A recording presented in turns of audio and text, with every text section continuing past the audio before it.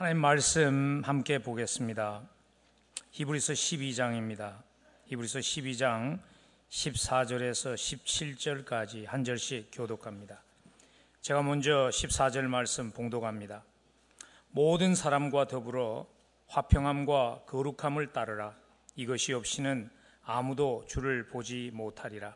너희는 하나님의 은혜에 이르지 못하는 자가 없도록 하고 또 쓴뿌리가 나서 괴롭게 하여 많은 사람이 이로 말미암아 더럽게 되지 않게 하며 음행하는 자와 혹 한 그릇 음식을 위하여 장자의 명분을 판 에서와 같이 망령된 자가 없도록 살피라. 너희가 아는 바와 같이 그가 그 후에 축복을 이어받으려고 눈물을 흘리고 구하되 버림바가 되어 회개할 기회를 얻지 못하였느니라. 아멘. 여러분, 우리가 사는 인생이라는 것이 과연 무엇일까요? 오늘 한 시간 덜 자고 와서 정신이 없는데 되게 철학적으로 들리는 그러한 질문을 해서 죄송합니다. 사실 인생이란 무엇일까 하는 질문에 대한 답을 우리가 다 가지고 살아갑니다. 많은 사람들이 그 답을 가지고 있고요. 그 답이 우리의 살아가는 모습을 결정짓습니다. 그래서 보면 많은 철학가들 또는 많은 분들이 인생이란 무엇인가 하는 질문의 답을 찾기 위한 노력들을 했다는 것을 볼 수가 있습니다. 알버트 아인슈타인은 인생을 이렇게 정의를 했더라고요. 인생은 자전거를 타는 것과 같다. 균형을 잡으려면 계속 움직여야 한다. 끝까지 정말 열심히 살았던 그의 삶이 이런 인생관 때문이 아니었는가 하는 생각이 들었어요. 사무엘 버틀러라는 그 문학가는 이렇게 인생을 정의했어요. 인생은 사람들 앞에서 바이올린을 켜면서 바이올린을 배우는 것과 같다. 인생은 미리 준비할 수 있는 것이 아니라는 것이죠. 살면서 실패도 하고 그러면서 익혀나가는 것이, 살아나가는 것이 인생이라. 한국이 낳은 세계적인 철학자인 최희준 씨는 인생은 나그네 길이라 그렇게 정의를 내렸어요. 훨씬 더 가슴에 와서 닿는 그러한 정의 같아요. 근데 오늘 하나님의 말씀은 히브리서에서는 인생은 트랙을 달리는 경주와 같은 것이라 그렇게 정의를 내리고 있습니다. 그래서 오늘 저희가 12장 14절부터 읽었지만 12장 1절을 보면 이렇게 시작됩니다. 우리 앞에 당한 경주를 하며 하는 것으로, 인생은 경주입니다 하는 말로 시작됩니다. 그래서 하나님의 말씀은 오늘 히브리서의 저자를 통해서 인생이 트랙을 달리는 경주이기 때문에 그 경주에서 승리하려면 따라야 하는 그러한 룰이 있다고, 따라야 하는 규칙이 있다고 강조하고 있습니다. 내 마음대로, 내 방식대로 그냥 열심히 달려갔다고 우리는 인생에 승리하지 못한다는 것이죠. 그래서 사도 바울도 같은 말씀을 하시죠. 디모데후서 2장 5절에 보면 승리하는 자가 법대로, 경기하는 자가 법대로 경기하지 아니하면 승리자의 관을 얻지 못한다고. 왜냐하면 우리의 인생의 최종 심판은 하나님이십니다. 그래서 그 하나님이 우리의 인생을 평가할 때 잘 살았다, 승리했다고 평가를 받으려면 내 방식대로 열심히 달려가는 것이 아니라 하나님의 방법대로 열심히 달려갈 수 있어야 한다는 것입니다.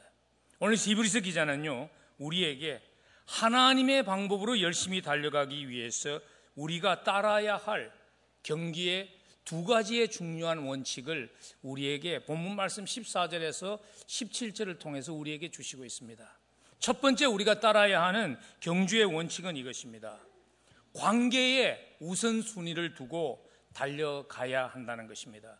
관계를 소중히 여기고 경주를 달려가야 한다는 것입니다. 오늘 그래서 14절을 보면요, 모든 사람과 더불어 화평함을 따르라, 또는 예전 번역을 보면 모든 사람과 더불어 화평함을 추구하라, 이렇게 하면서 시작하고 있는 것을 볼 수 있습니다. 세상의 경기는 상대방을 배려하지 않습니다. 세상의 경기는요, 상대방이 어떻게 되든지 간에 오히려 상대방이 잘못되는 것이, 상대방이 실수하는 것이 나의 진보의 기회가 되는 것이 세상의 경기를 이기는 방법입니다. 이제 5월달이 되면 미국 사람들이 열광하는 그러한 미국의 자동차 경주가 있습니다. 인디 500라는 그 경주를 보면요, 서로 빨리 가기 위해서 막 가다가 부딪히기도 하고, 자동차가 벽에 부딪혀서 공중에 날기도 하고 불이 나기도 하고 그러지만 단 한 사람도 자기의 가던 그 길을 멈추지 않습니다. 오히려 옆에 사람에게 사고가 나면 그 사람이 가지 못하면 그것이 나에게 기회라고 더 열심히 질주하는 것이, 그것이 세상의 경주입니다. 그리고 그것은 세상의 경주의 룰에 따라서는 아무것도 잘못된 것이 아닙니다.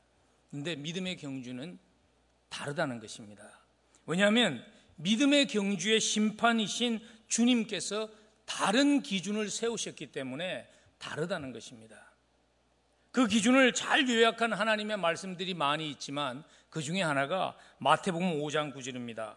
화평케 하는 자는 복이 있나니 그들의 하나님의 아들이라 일컬음을 받을 것이며, 오늘 사실 히브리서 12장 4절은요, 모든 사람과 더불어 화평함을 추구하라 하는 이 말은 예수님의 가르침을 반영하고 있는 것입니다.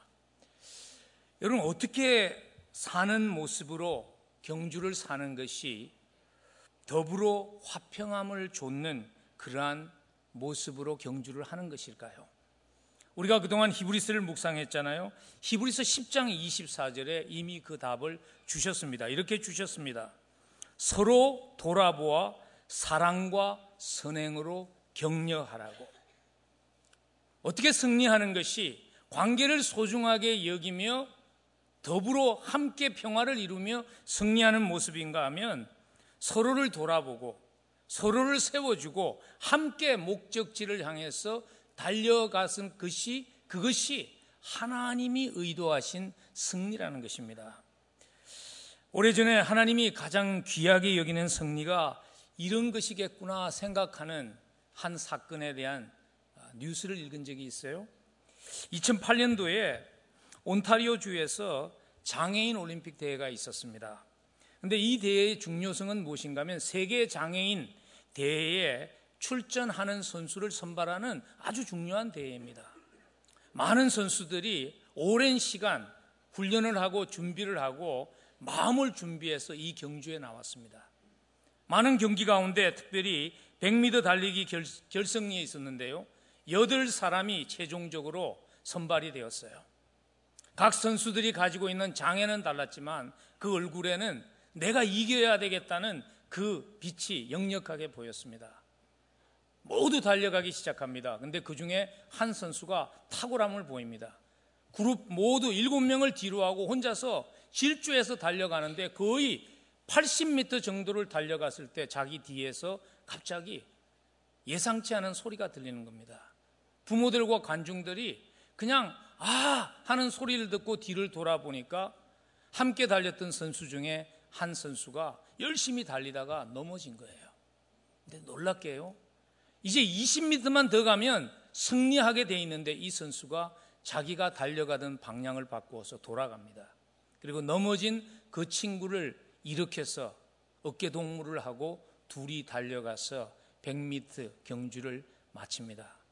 관중들이 열광해서 축하의 박수를 보내는 장면을 보았습니다. 여러분, 혹시 그 스토리를 들으면서, 이 스토리를 들으면서 이런 생각이 드시지 않으셨는지요? 그건 일반 올림픽이 아니라 장애인들의 올림픽이니까 그런 일이 있을 수 있는 것이야.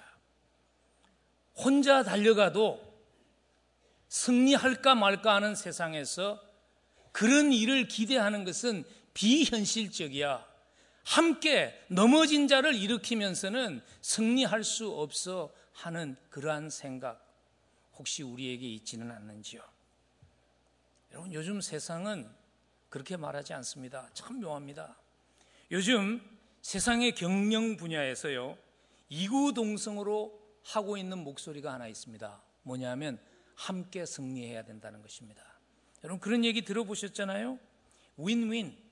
나도 이기고 상대도 이기는 전략이 최선이라는 말을 많이 합니다. 또 최근에 굉장히 유행과 같이 들리는 그러한 경영의 한 단어가 있죠. 블루오션 전략이라는 거, 블루오션 스트래티지. 뭐죠? 모든 사람에게 돌아갈 만한 넉넉한 것이 있다는 것입니다. 눈을 돌려서 함께 승리할 수 있는 자원을 찾으라. 여러분, 왜 이런 목소리가 세상의 경영에서 나올까요? 저는 이렇게 생각합니다. 하나님의 방법이 결국에는 최선이기 때문에 그 방법으로 밖에 돌아갈 수 없다는 것입니다. 여러분, 함께 승리하는 것, 이 땅에서도 가능합니다. 어떻게 하면 함께 승리하는 화평함을 이루는 삶, 어떻게 하면 살아갈 수 있을까요? 제일 먼저 필요한 것이 이것입니다. 하나님과 사랑에 빠질 수 있어야지, 하나님을 사랑하는 삶이 되어야지 함께 서로를 사랑하는 승리의 삶 살아갈 수 있습니다. 하나님이 사랑할 수 없이, 하나님을 사랑함이 없이 이웃을 사랑할 수 없습니다. 성경은 끊임없이 우리에게 말씀하십니다. 누가복음 10장 27절을 보면 내 마음을 다하며 목숨을 다하며 힘을 다하며 뜻을 다하여 주 너의 하나님을 사랑하고 또한 내 이웃을 내 자신같이 사랑하라.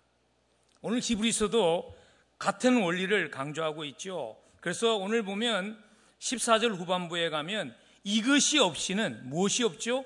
더불어 화평함이 없이는 주를 보지 못하리라.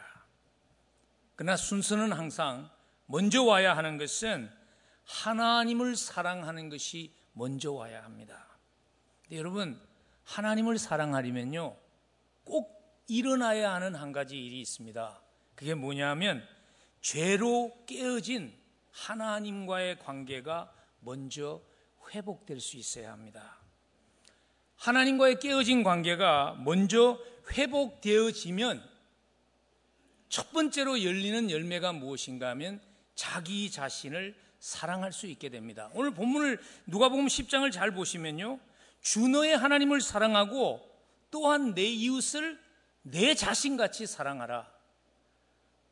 하나님을 사랑하는 일이 먼저 이루어지면, 하나님과의 죄 때문에 깨어진 관계가 먼저 회복되면 나를 사랑할 수 있게 됩니다. 나를 사랑한다는 말은 무슨 의미인가 하면요, 내 자신의 그 모습 그대로를 수치스럽게 생각하지 않게 된다는 것입니다. 여러분, 자신을 수치스럽게 생각하는 사람이, 자기가 사랑스럽지 않다고 생각하는 사람이 이웃을 사랑할 수 없습니다. 그것을 가장 잘 설명해 주는 사건이 창세기 3장에 나와 있는 아담과 이브가 동산 중앙에 금지된 과일을 먹은 사건입니다. 여러분, 이 사건 너무 잘 알잖아요, 저희들이. 하나님께서 금지한 그 과일을 먹은 이유가 그 과일이 정말 특별한 맛이 있었기 때문이 아니에요. 오늘 돌아가셔서 너무나 익숙하기 때문에 지나치기 쉬운 그 사건을 다시 한번 읽어보시면요, 아담과 이브가 그 금지된 과일을 먹기를 원했던 이유가 무엇인가 하면 딱 한 가지예요. 자기들이 하나님이 되겠다는 거예요. 그래서 창세기 3장 5절에 보면 사탄이, 뱀이 와서 유혹할 때 그런 얘기를 합니다. 그거 먹으면 안 죽어. 그거 먹으면 눈이 오히려 밝아져서 하나님과 같이 돼. 그래서 선과 악을 구별할 수 있게 돼 유혹했죠. 아담과 하와가 과일을 먹은 것은요, 그것을 먹은 일이 하나님과의 관계를 깨뜨린 것은 과일 때문이 아니에요. 그렇게 생각하지만 하나님이 째째하게 그 과일 하나 가지고, 과일이 문제가 아니에요.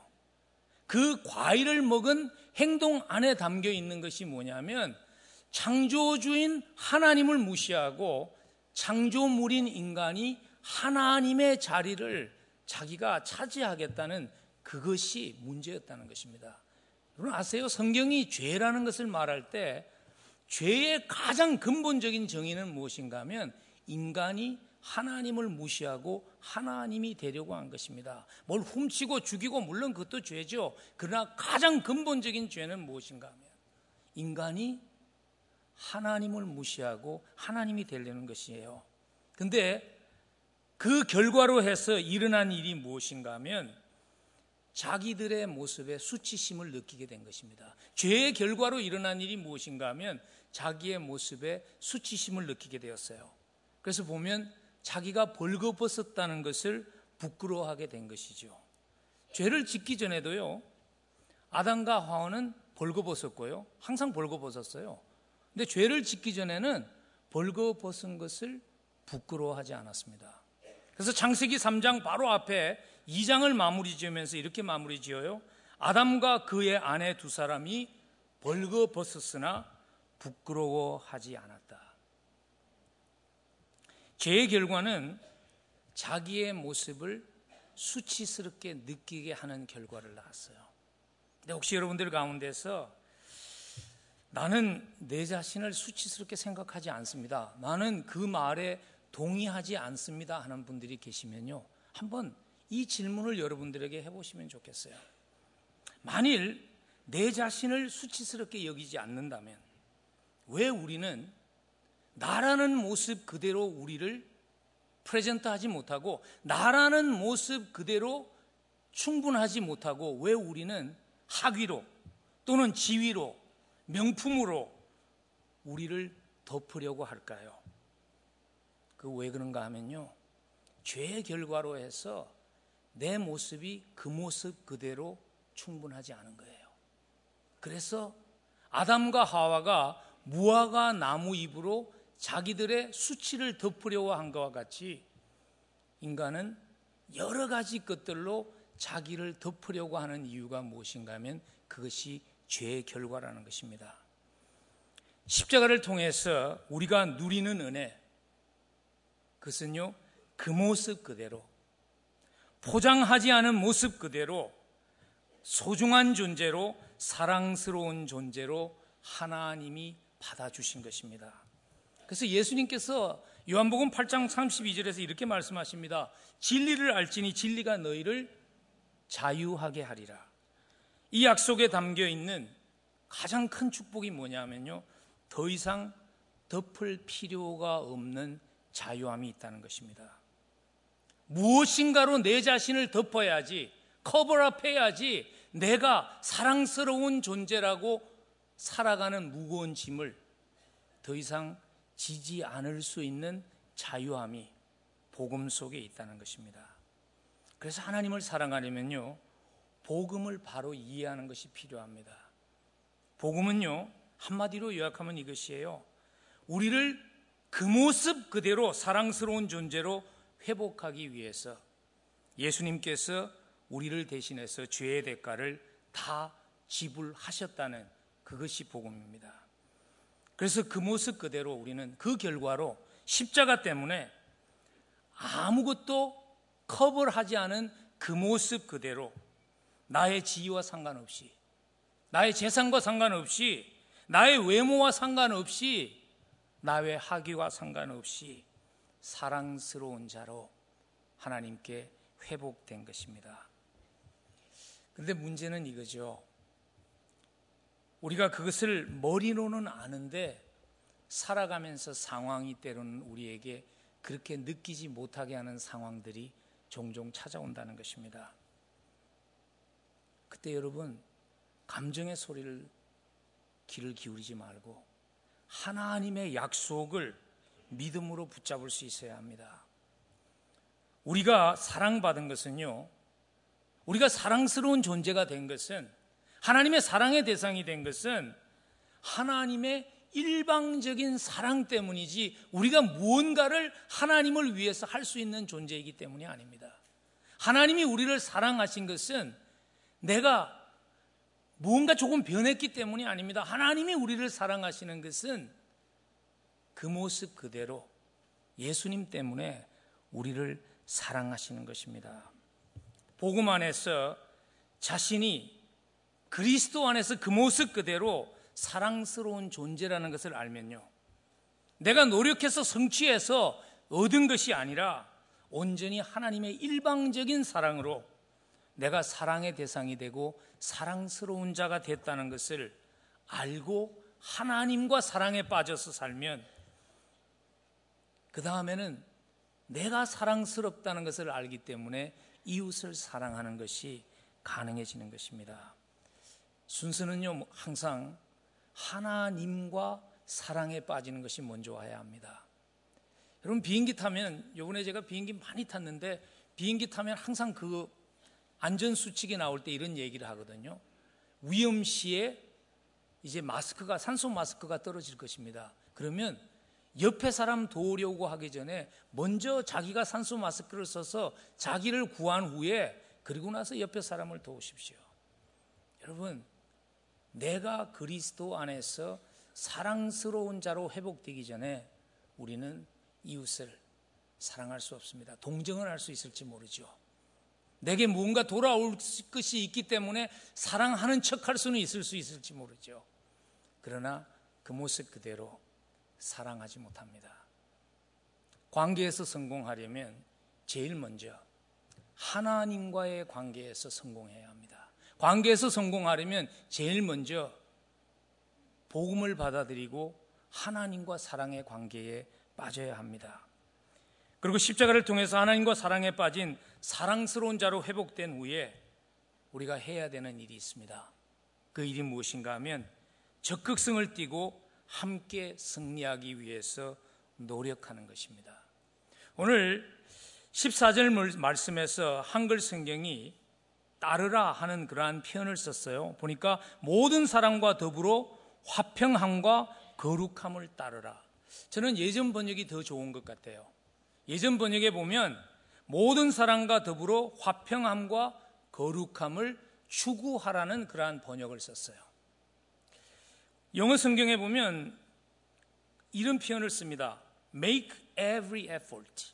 오늘 여기서 따르라는 이 동사는요, 전력을 다해서 노력하는 모습을 묘사하는 단어입니다. 사실 당시에 문헌을 보면 쫓으라 또는 따르라는 이 단어가 언제 더 자주 사용됐는가 하면 원수를 쫓아갈 때 더 많이 사용됐어요. 여러분, 원수를 쫓아갈 때 얼마나 적극적으로 쫓아갑니까? 그와 같이 쫓아가라는 거예요. 어떤 모습을 구체적으로 적극성을 띠고 노력해야 할까요? 한 두 가지가 있어야 된다고 생각해요. 두 가지의 모습이 있어야 합니다. 뭔가 하면 첫 번째는 희생하는 모습을 보여주어야 합니다. 오늘 히브리서에서 말하는 평화라는 단어 또는 화평이라는 단어는요, 그냥 분쟁이 없는 상태만을 의미하는 그 이상의 상태를 말하는 것이에요. 적극적인 태도를 요구하는 것입니다. 진정한 평화는 대가를 지불하는 희생이 없으면 저절로 이루어지지 않습니다. 하나님과 우리의 관계가 원래는 원수지간이었는데 평화를 누리는 화평한 관계가 될 수 있었던 것은요, 십자가라는 희생의 대가를 하나님이 지불하셨기 때문입니다. 우리의 삶에서도 마찬가지입니다. 희생이 없이 이웃과의 화평은 이루어지지 않습니다. 여러분들의 삶에 함께 승리하기 위해서 필요한 희생이 있다면 무엇이 될 수 있을까요? 혹시 용서라는 것은 아닐까요? 용서라는 값비싼 대가는 아닐까요?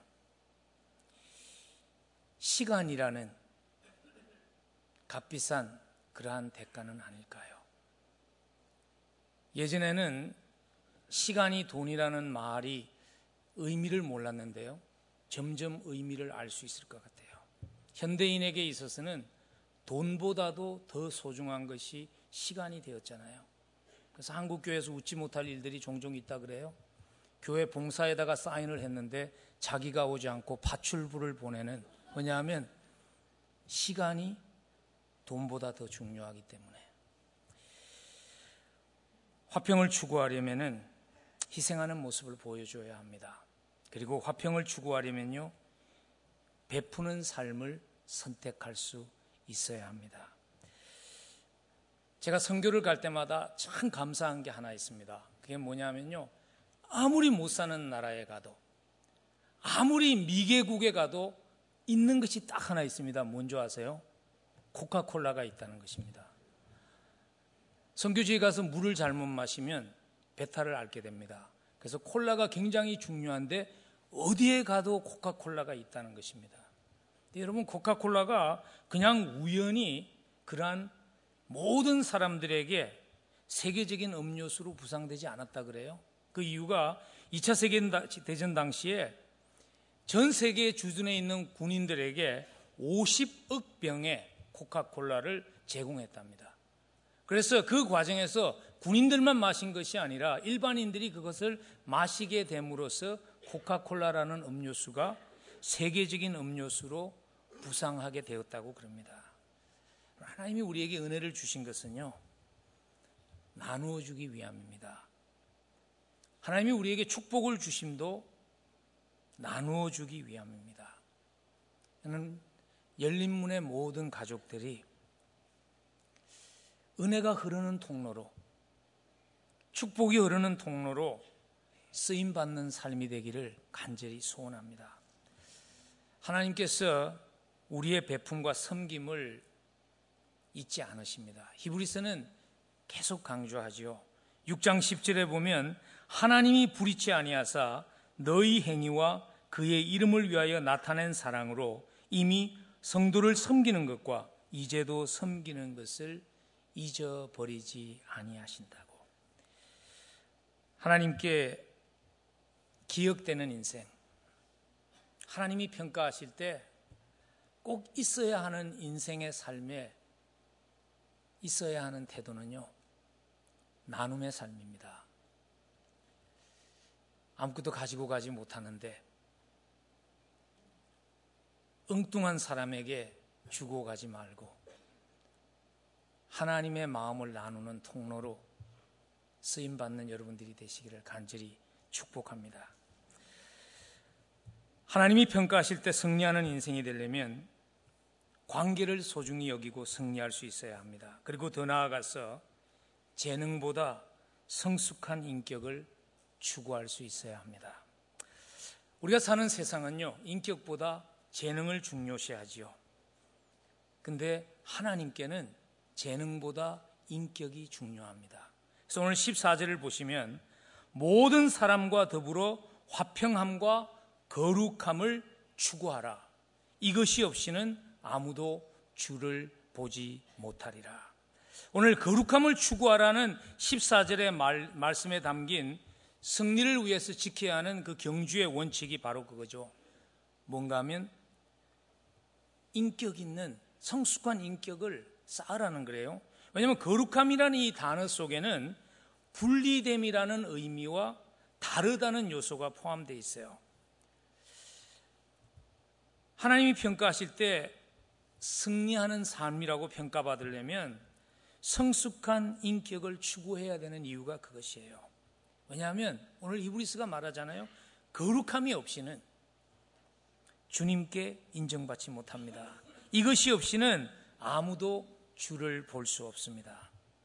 사실 히브리서는 계속 구원받은 성도의 삶에 열매가 있어야 하는 것을 강조합니다. 우리는 행위로서 구원받지는 않습니다. 그러나 구원받으면요, 구원받은 자의 삶에는 항상 열매가 있게 마련입니다. 그래서 인격이 빠진 재능만으로 하나님께 인정받을 수 없는 것입니다. 세상은 그렇잖아요. 세상은 재능만 있으면 사람들의 눈 속일 수 있습니다. 여러분, 직장을 응시할 때 거기에다가 인격에 대한 쓰는 난이 없어요.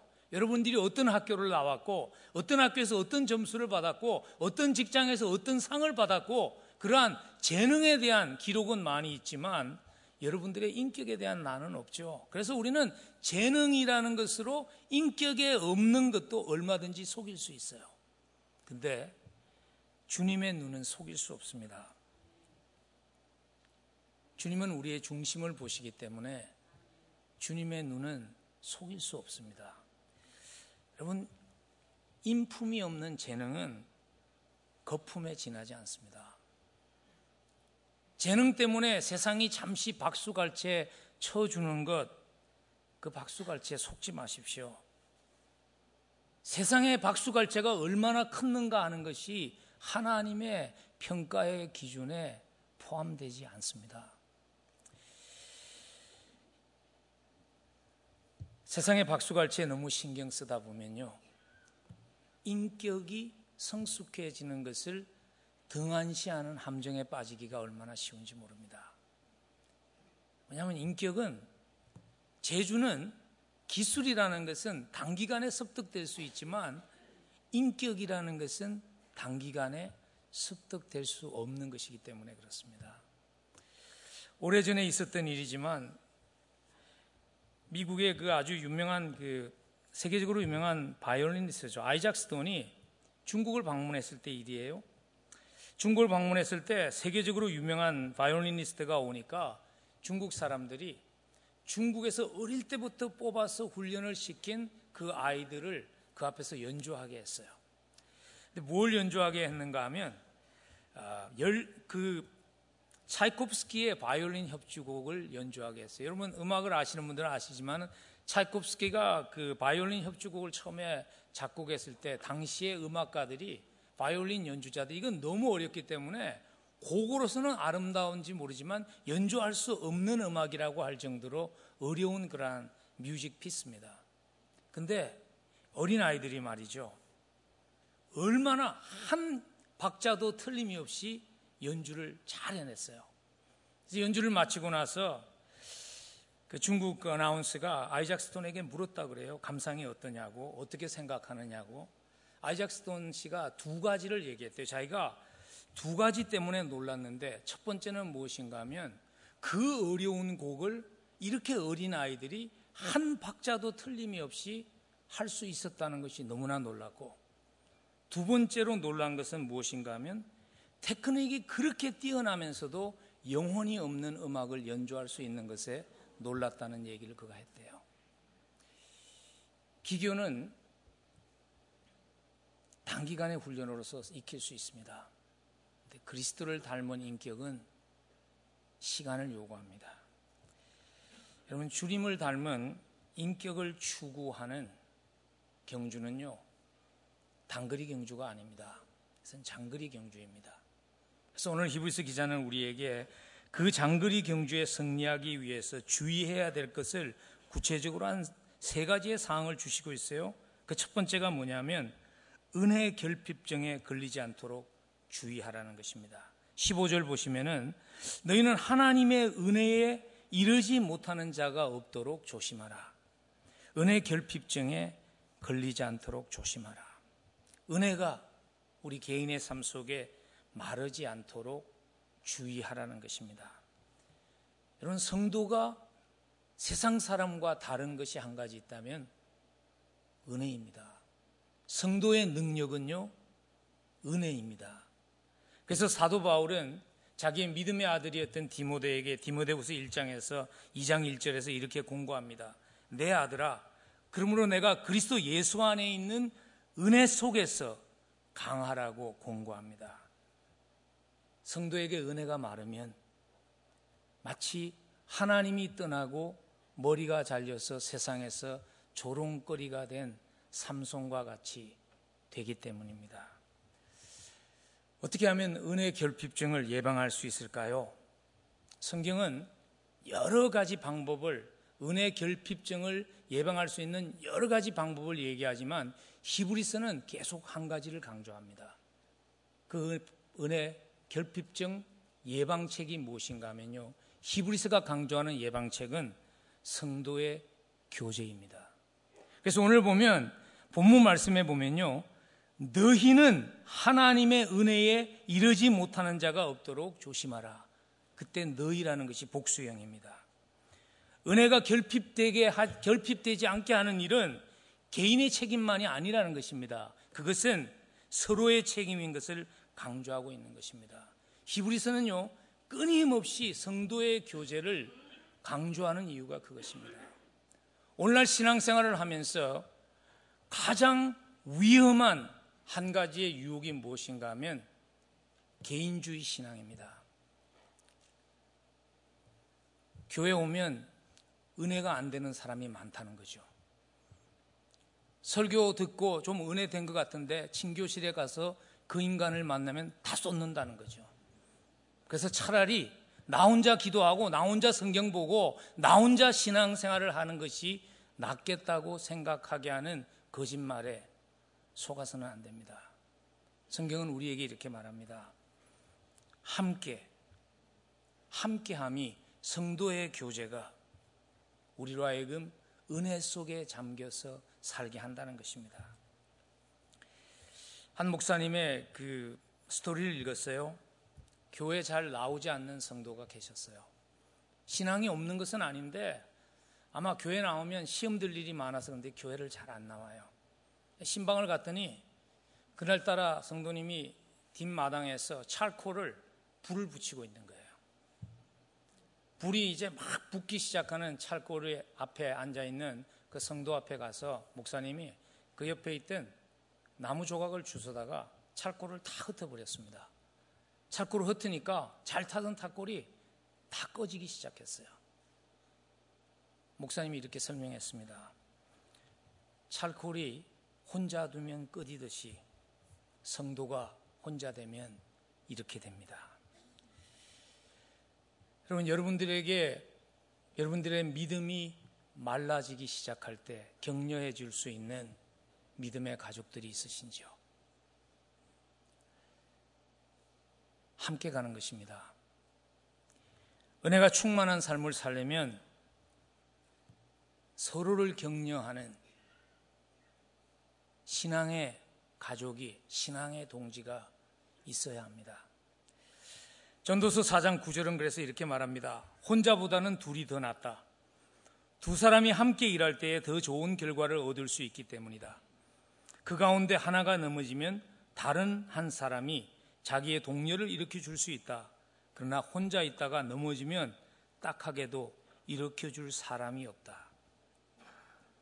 둘이 힘을 합하면 적에게 맞설 수 있다. 세 겹줄은 쉽게 끊어지지 않는다. 은혜가 마르지 않도록 성도의 교제 속에 거할 수 있어야 됩니다. 장거리 경주를 감당하려면. 그리고 더 나아가서 주님을 닮은 깊은 인격을 추구하는 장거리 경주를 달려가려면요, 쓴뿌리가 자라지 않도록 주의하셔야 합니다. 오늘 15절 후반부에 보면 또 쓴 뿌리가 나서 괴롭게 하여 많은 사람이 이로 말미암아 더럽게 되지 않게 하라고 경고하십니다. 쓴 뿌리는 우리의 신앙을, 우리의 믿음을 병들게 하는 요인이 되는 모든 것을 총괄한 그러한 명칭이라고 할 수 있습니다. 쓴 뿌리가 전염성이 굉장히 강합니다. 그래서 오늘 성경은 우리에게 말합니다. 쓴 뿌리가 자라지 않도록 뿌리채 제거하라는 것입니다. 그래서 오늘 쓴 뿌리를 제거하는 효과적인 방법마저도 오늘 본문에 기록되어 있는데요. 쓴 뿌리를 제거하는 가장 효과적인 방법이 뭔지 아세요? 그것은요, 감사입니다. 감사의 토양에는 쓴 뿌리가 뿌리를 내리지 못합니다. 여러분, 사실 신약 성경을 읽으면서 가장 하나님을 향한 섭섭한 마음을 가질 수 있는 장본인이 있었다면 누구라고 생각하세요? 저는 사도 바울이라고 생각합니다. 바울은 사실 예수 그리스도를 만나고요, 이 땅에서 얻은 것이 없어요. 바울은 예수 그리스도를 만나고 이 땅에서 사실은 모든 것을 잃었습니다. 그의 지위도 잃었고요, 그의 친족들도 잃어버렸고요, 그의 건강도 잃어버렸고요. 바울만큼 하나님을 향한 섭섭한 마음을 가지기에 정말 가질 수밖에 없는 상황에 있었던 사람이 있었다면 바울이라고 할 수 있어요. 근데 불구하고 바울에게는 쓴뿌리가 없었습니다. 왠지 아세요? 왜냐하면 바울에게는 감사가 있었습니다. 바울 서신을 읽으면 바울이 그런 고백을 참 많이 합니다. 디모데전서 1장 12절에 보면 바울이 이런 고백을 합니다. 나를 능하게 하신 그리스도 예수 우리 주께 내가 감사함은 나를 충성되이 여겨 내게 직분을 맡기심이니. 여러분, 솔직하게 말해서 바울이 사도라는 직분을 받아서 얻은 게 뭐가 있습니까? 없습니다. 근데 바울이 지금 그렇게 고백합니다. 하나님, 참 많고 많은 사람들 가운데 나에게 복음을 전하는, 한 생명을 구하는 그 중요한 일을 나에게 맡겨주신 것, 하나님, 나는 그것만으로 감사합니다. 바울이 고백합니다. 여러분, 혹시 여러분들의 마음속에 하나님을 향한 섭섭함이 뿌리 내리고 있지는 않는지요? 내가 예수 믿는다고 이만큼 희생했는데, 내가 예수를 따르기 위해서 이렇게 했는데 고작 나에게 돌아오는 것이 이것인가 하는 그 섭섭한 마음이 혹시 여러분들의 마음속에 뿌리 내리고 있지는 않는지요? 감사만이 쓴뿌리를 제거하는, 감사만이 하나님을 향한 섭섭한 마음을 제거하는 길입니다. 저는 요즘 이 기도를 많이 합니다. 오늘 아침에도 제 아내와 아침 식사를 하면서 제가 그 말을 했는데요. 언젠가 무대 위에 불이 꺼질 것입니다. 언젠가 내가 서 있는 무대에 막이 내릴 것입니다. 그때 나는 이렇게 마칠 수 있으면 좋겠습니다. 하나님, 많은 사람이 있는데 그 중에서 한 사람으로 나를 무대에 세워주신 것, 복음을 전하는 일을 위해서 무대에 세워주신 것, 하나님, 그거 하나만으로 감사합니다 하는 고백이 나의 고백이 될 수 있게 해달라고 저는 기도합니다. 여러분, 감사가 많은 사람들 가운데 나를 하나님의 자녀 삼고 하나님을 아버지라고 부를 수 있는 권한 주셨다는 것, 그것 하나만의 감사로 충분하지 않겠습니까? 그 감사로 마음의 쓴뿌리를 이길 수 있기를 간절히 부탁을 드립니다. 마지막으로 주님 닮은 깊은 인격을 추구하는 장거리 경주 잘 감당하려면요, 조심해야 될 것이 한 가지 있습니다. 세속화를 주의해야 합니다. 16절 보니까 음행하는 자와 혹 한 그릇 음식을 위하여 장자의 명분을 판 에서와 같이 망령된 자가 없도록 살피라, 그렇게 말씀하십니다. 여기서 지금 망령되었다는 이 단어의 원래의 뜻이 뭔가 하면 godless, 하나님이 빠졌다는 거예요.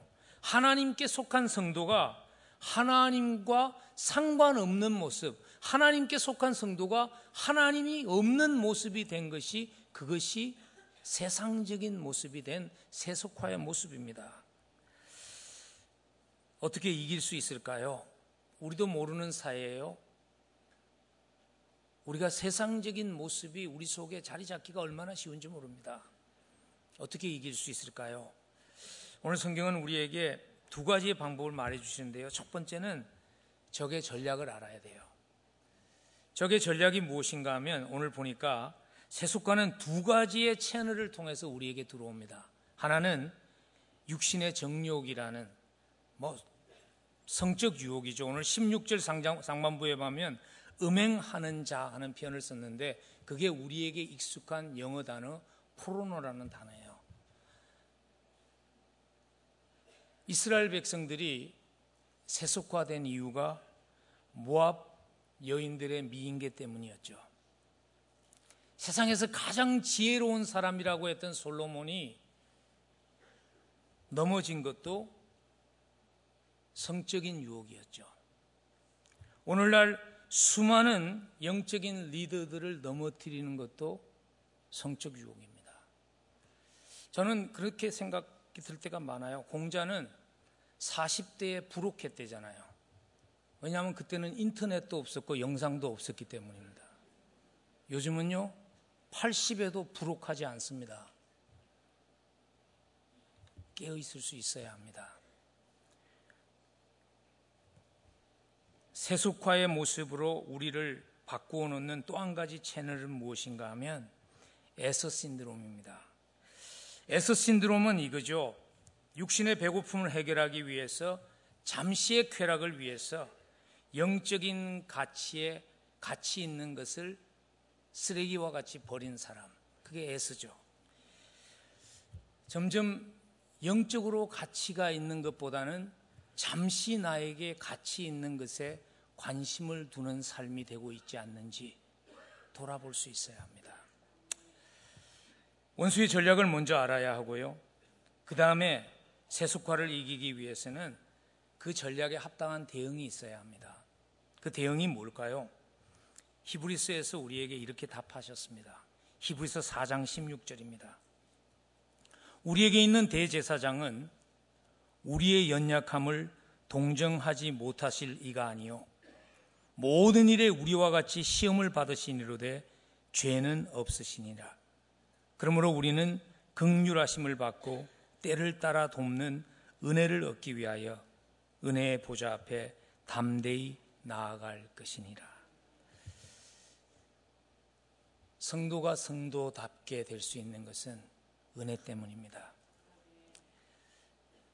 은혜의 보좌 앞에 나가서 주의 은혜에 잠기지 못하면 성도는 성도다운 모습으로 살 수 없는 것입니다.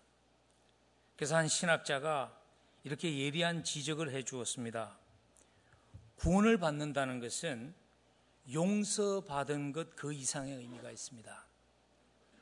용서받음은 더 이상 죄에 대한 책임을 질 필요가 없습니다. 그래서 당신은 석방입니다. You may go 하는 의미가 있습니다.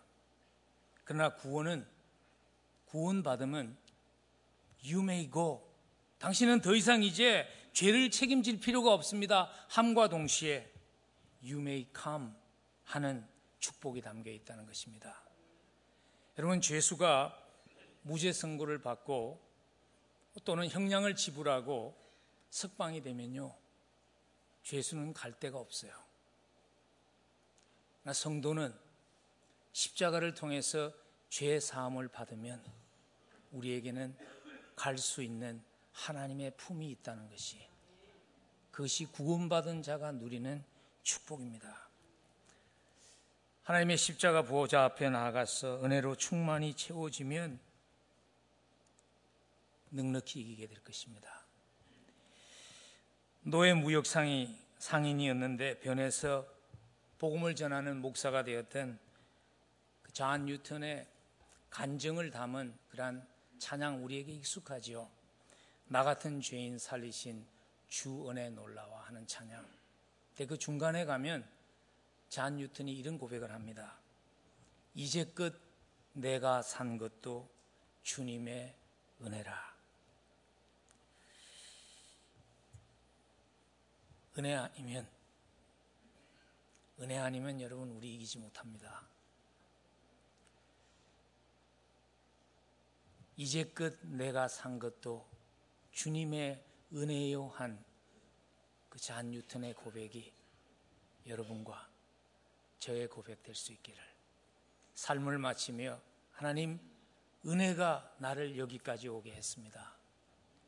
하나님, 은혜가 나로 하여금 승리케 했습니다 하는 고백이 저와 여러분 고백될 수 있기를 간절히 축복합니다.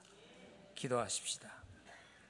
모든 것이 주의 은혜입니다 라고 고백할 수 있도록 우리를 찾아와 주신 우리 주 예수 그리스도의 한량없는 은혜와 죄인을 자녀 삼아 주시고 사랑스러운 자로 여겨주신 우리 하나님 아버지의 무조건적인 사랑해 주심과 은혜로 이 땅을 승리하며 살 수 있도록 함께 하시며 힘주시는 성령님의 함께 하심이, 주님, 주의 은혜로 지금까지 왔습니다. 주의 은혜로 승리케 도와주옵소서. 간구하며 이 자리를 떠나는 사랑하는 성도들의 사무회와 그들의 가정과 그들의 생업 위에, 그리고 하나님의 몸된 교회 위에 지금부터 영원까지 함께 하시옵기를 간절히 축원하옵나이다.